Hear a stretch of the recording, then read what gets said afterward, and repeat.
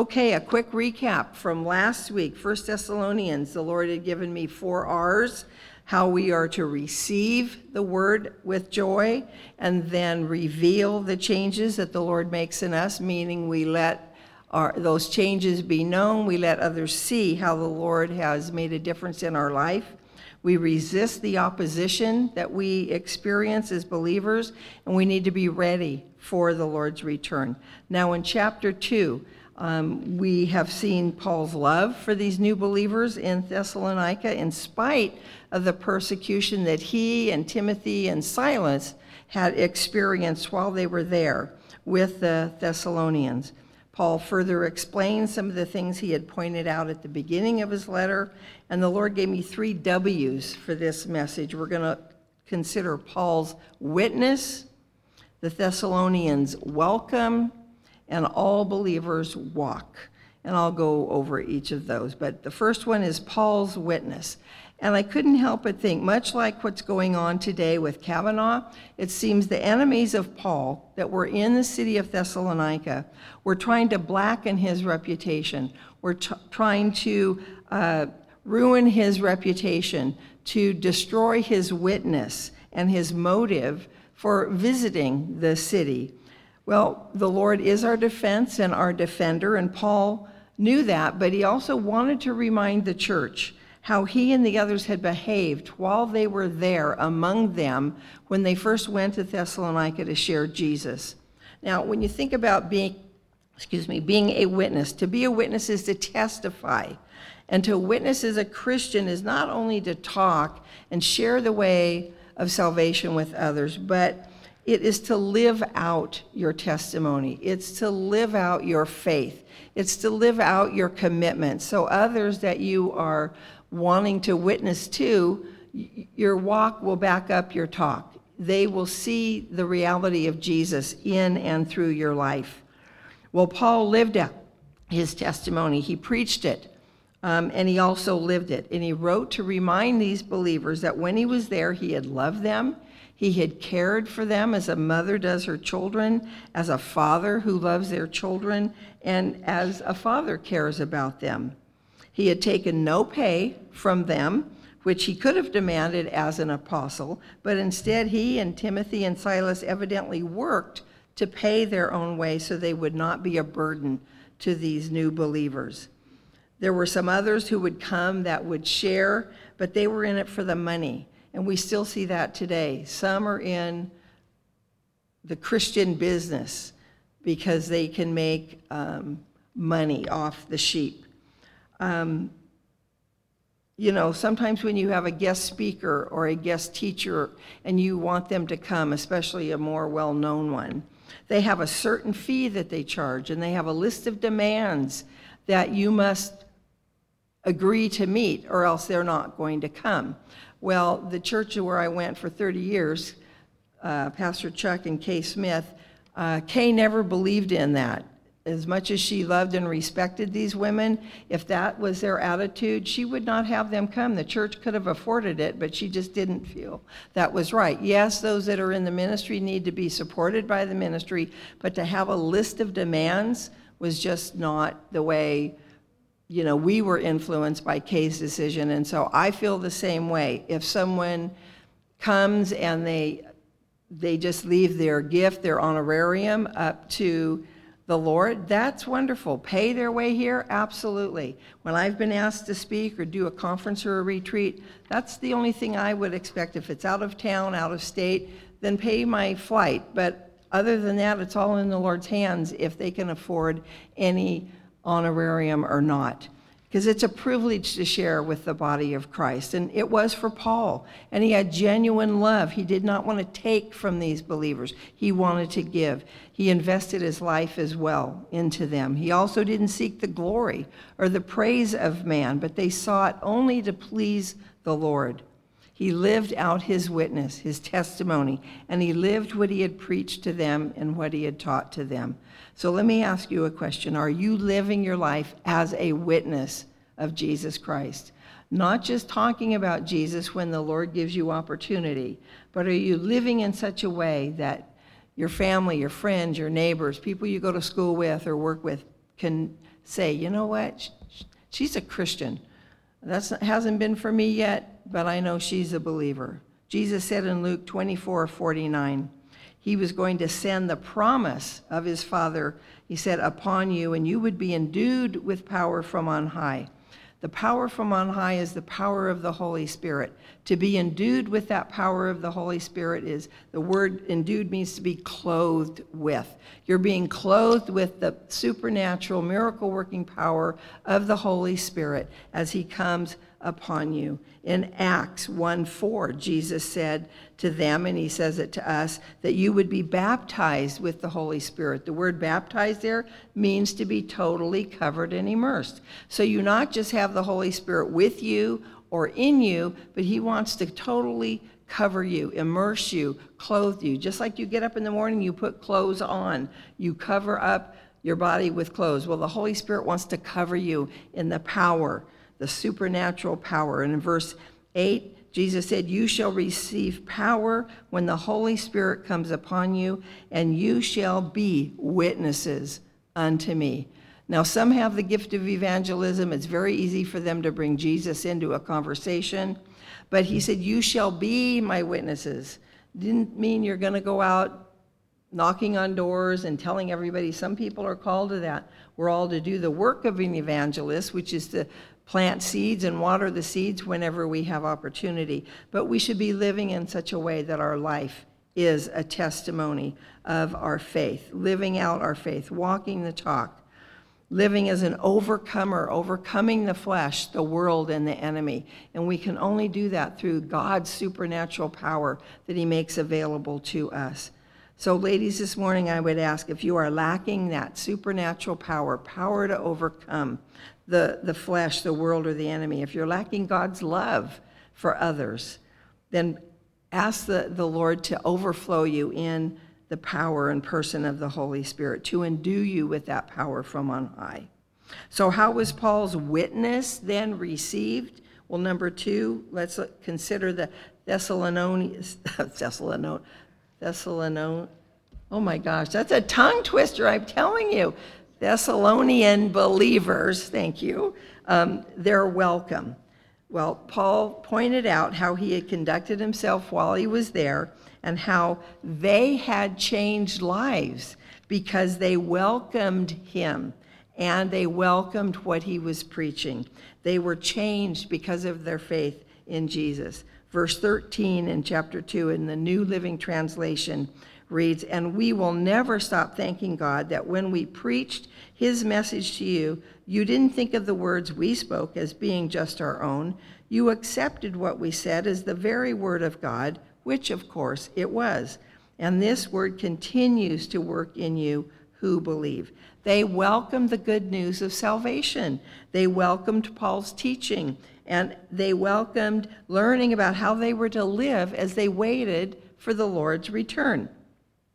So he points to them how, not only because they welcomed their message as God's word, but they experienced changed lives because they welcomed God's word into their lives, even at the cost of their suffering. They began suffering persecution, even though they were a new believer. They were new believers. It was a new church, but they welcomed Jesus. They welcomed the preaching and teaching of Paul, and because of that, they had changed lives and they suffered persecution because of their faith. It says even their own countrymen had persecuted them, those that they knew and were living among. Paul tells them how they had too, how he had, and when they were in Philippi, before coming to them in Thessalonica. Hopefully some of you did the optional question. You can talk about what happened there. He also tells them that what his countrymen had done, the Jews, when they had killed Jesus, and they had even killed the prophets before Jesus. Well, think about when you welcome God's word into your life. Others may not have liked it. Maybe husbands want the old you that used to enjoy the same jokes, the same movies, the same language, the same parties, the same alcohol or drugs, same music, same TV shows. The children want their old mom who let them talk and act differently, whose mom let them dress and look like the world and talk and act like their friends, whose parents don't know the Lord. The old mom who didn't go to church and didn't make them go to church, who didn't pray with them and didn't tell them what the Bible says. Maybe your co-workers aren't happy that you don't gossip anymore, or that you don't tell off-colored jokes. Or your fellow students aren't happy when you won't cheat or let them cheat, or when you won't go out partying after school or on the weekends. Your boss isn't happy because you won't lie for him anymore, or for whatever. I'm sure you've all experienced some form of rejection or persecution, even though it's not in the physical way that many of our brothers and sisters in other parts of the world are experiencing. But even those things, the things that we experience here, can take on a form of suffering and persecution. And the Lord allows you to go through it because you're learning more about him as you go through the fellowship of his suffering, as I've mentioned in the past, Philippians 3:10. Being a Christian who's walking with the Lord in close fellowship is like a salmon swimming upstream. You're going against the current. You're going against the majority that are going the opposite direction because you're being an imitator of the Lord and of other believers who've gone before you, because you've welcomed God's word into your lives and into your heart, and you continue to do so. So I would say good for you, ladies, good for you. Keep it up. Okay, number 3, all believers walk, not just the believers in the city of Thessalonica, but all believers. The key verse is verse 12, and starting in verse 10, in fact, I'm going to turn and read it. Chapter 2, verse 10. It starts, "For you are witnesses, and God also, how devoutly and justly and blamelessly we behaved ourselves among you who believe, as you know how we exhorted and comforted and charged every one of you as a father does his own children, that you would walk worthy of God who calls you into his own kingdom and glory." That's the key verse. And in the New Living Translation, verse 12 reads, "We pleaded with you, encouraged you, and urged you to live your lives in a way that God would consider worthy, for he called you into his kingdom to share his glory." The New American Standard says, "So that you would walk in a manner worthy of the God who calls you into his own kingdom and glory." And the Amplified says, "To live lives worthy of God who calls you into his own kingdom and the glorious blessedness into which true believers will enter after Christ's return." And that's why I wore my little crown today and my earrings, to remind we are royalty. We are daughters of the King. We have been called into God's kingdom, and we are called to walk worthy of God's kingdom and being part of the royal family. All of us who are born again, true believers who have put their faith and trust in the finished work of Jesus Christ and believe that the tomb is empty and Jesus is alive, that he rose from the dead. We are to walk worthy of the Lord and his kingdom and coming glory. Today, you are called to this. Today, I am called to this. All true believers are included, are called and urged, encouraged to walk this way. To walk here means in Greek to live in a way that, it's to live, to be occupied with, to go, follow.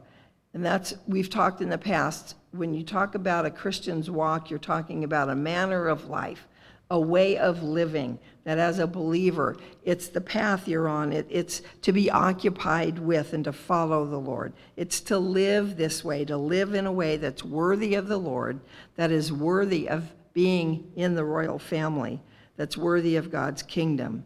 Now, worthy, walk worthy in Greek means appropriately, or as becometh, or after a godly sort.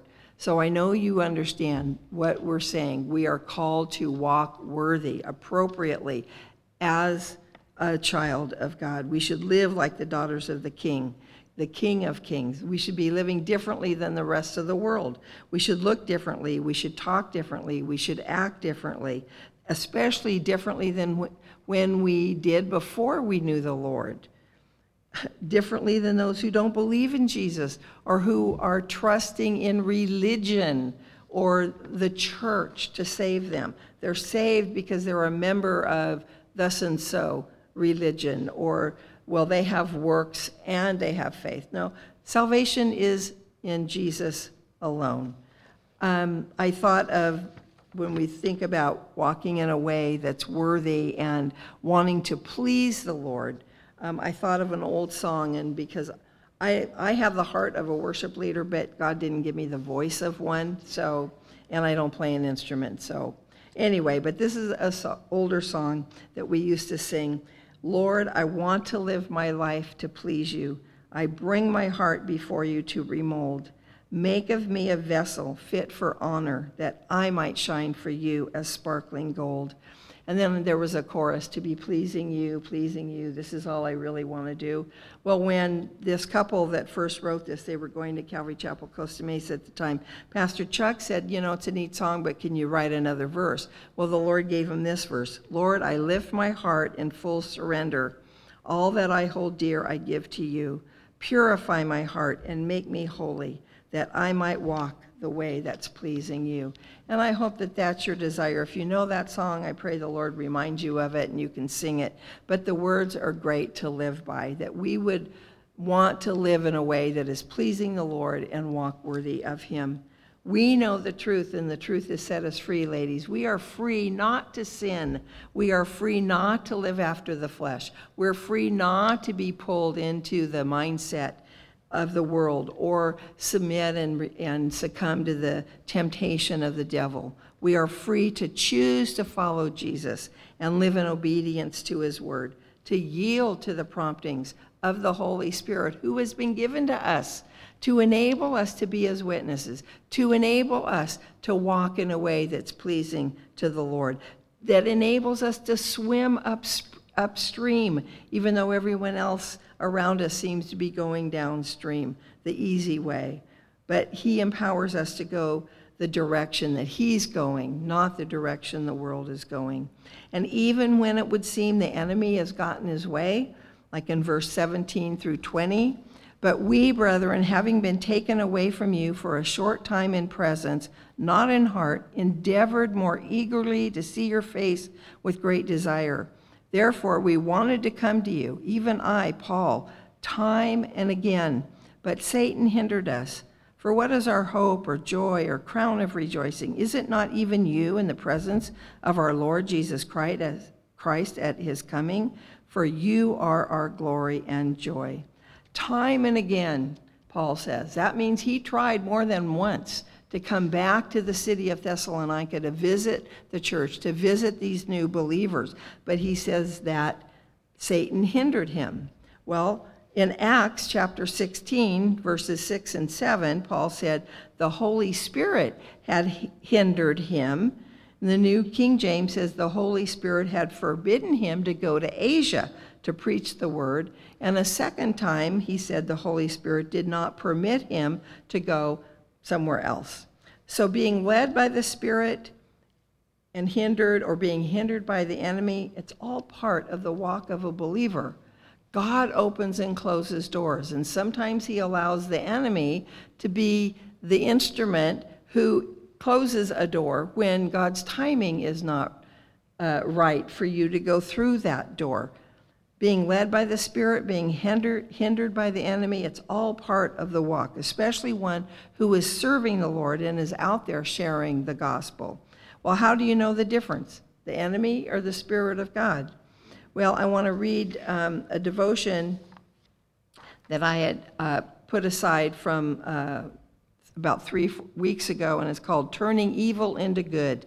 And it's written about these verses in 1 Thessalonians chapter 2. The Apostle Paul told the believers at Thessalonica that he and his co-workers wanted to visit them, but Satan hindered them. Does it disturb you to read that a child of God can be blocked by the devil from doing what he believes to be the will of God? If it does, remember that nothing happens without God's knowledge, nor apart from his direct or permissive will. The Lord can take any deed, whether of Satan or man, and turn it around for his own purposes and glory.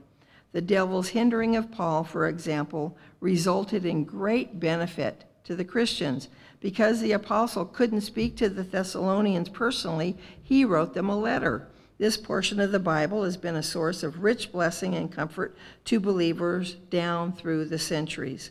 I'm reminded of Joseph's response to his brothers who had sold him into slavery. They feared that he would seek revenge, but he said, "You meant evil against me, but God meant it for good." And that's in Genesis chapter 50. What a comfort to know that nothing happens apart from the will of our Heavenly Father. He is all-wise, all-knowing, all-powerful. Under God's sovereign control, evil can be turned around to accomplish God's good purposes. And at the bottom it says, God can bring showers of blessings out of storms of adversity. So we need to remember, ladies, the Lord is sovereign. He's on the throne. There's no power over his. There's no enemy power. There's no human power. There's nothing that is over God's power and ability as he rules and reigns. Well, sometimes the Lord will use your circumstances to either open a door or close the door or change the path that he has in mind that you are on, and he's taking you a different direction, or you're not on it and he's trying to get you on a path. The Lord might allow the enemy, but ultimately God is in control. He has the victory, and so do you in Jesus Christ.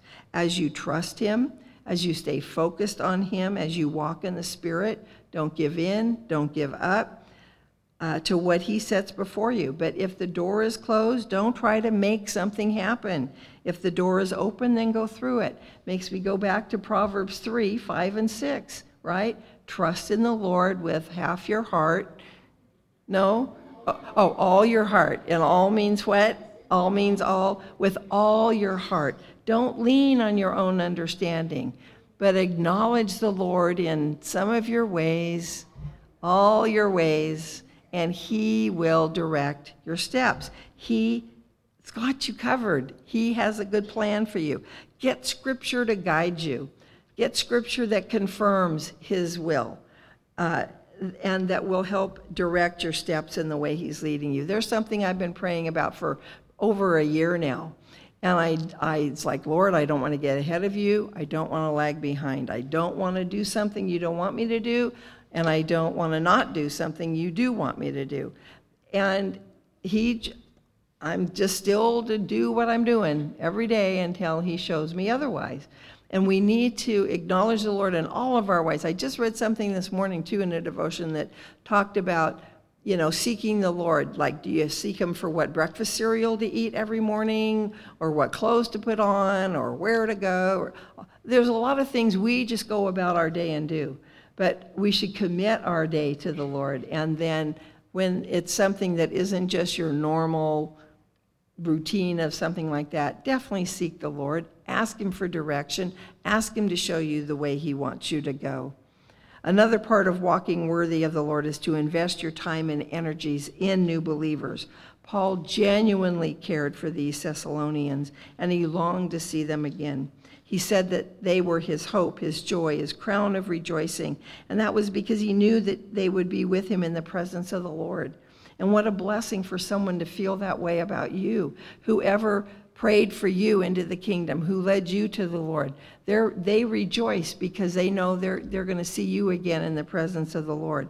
That's the joy of the ministry, the fruit that comes forth for God's glory. The changed lives, the believers that are going to join you in the presence of the Lord because you prayed for them or you shared the gospel with them, that led to their salvation or their growth as a believer. So ladies, be in prayer. There's a possible opportunity coming in the near future, or maybe the beginning of next year, for a mentoring ministry, a one-to-one ministry. And some of you probably here would love to be a mentor, and others would love to be mentored.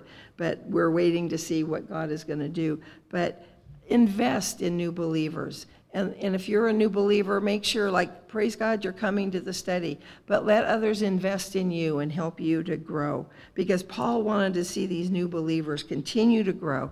And we should care about others and want to see them grow. Not just our growth, which we need to make sure we're doing, but seeing to others' growth as well. That's to walk worthy of God, who has called you into his kingdom and his glory. Let's pray. Lord, thank you again for your word, for your Holy Spirit that brings us understanding of your word, that empowers us, Lord, to apply your word to our walk, to our lives, Lord, to our day. And so I pray that the things that you've been ministering to us, we would take to heart, Lord, that it would produce good, lasting fruit, Lord, for your glory. And I pray, Lord, you bless the discussion groups, that, Lord, the women can minister one to another and encourage one another as they share, Lord, the things that you ministered to them as they worked on their lesson. So thank you, Lord, that you, again, for the freedom we have of gathering in your name in this place this very morning. Lord, use it to draw us closer and to deepen our faith and our walk with you. In Jesus' name.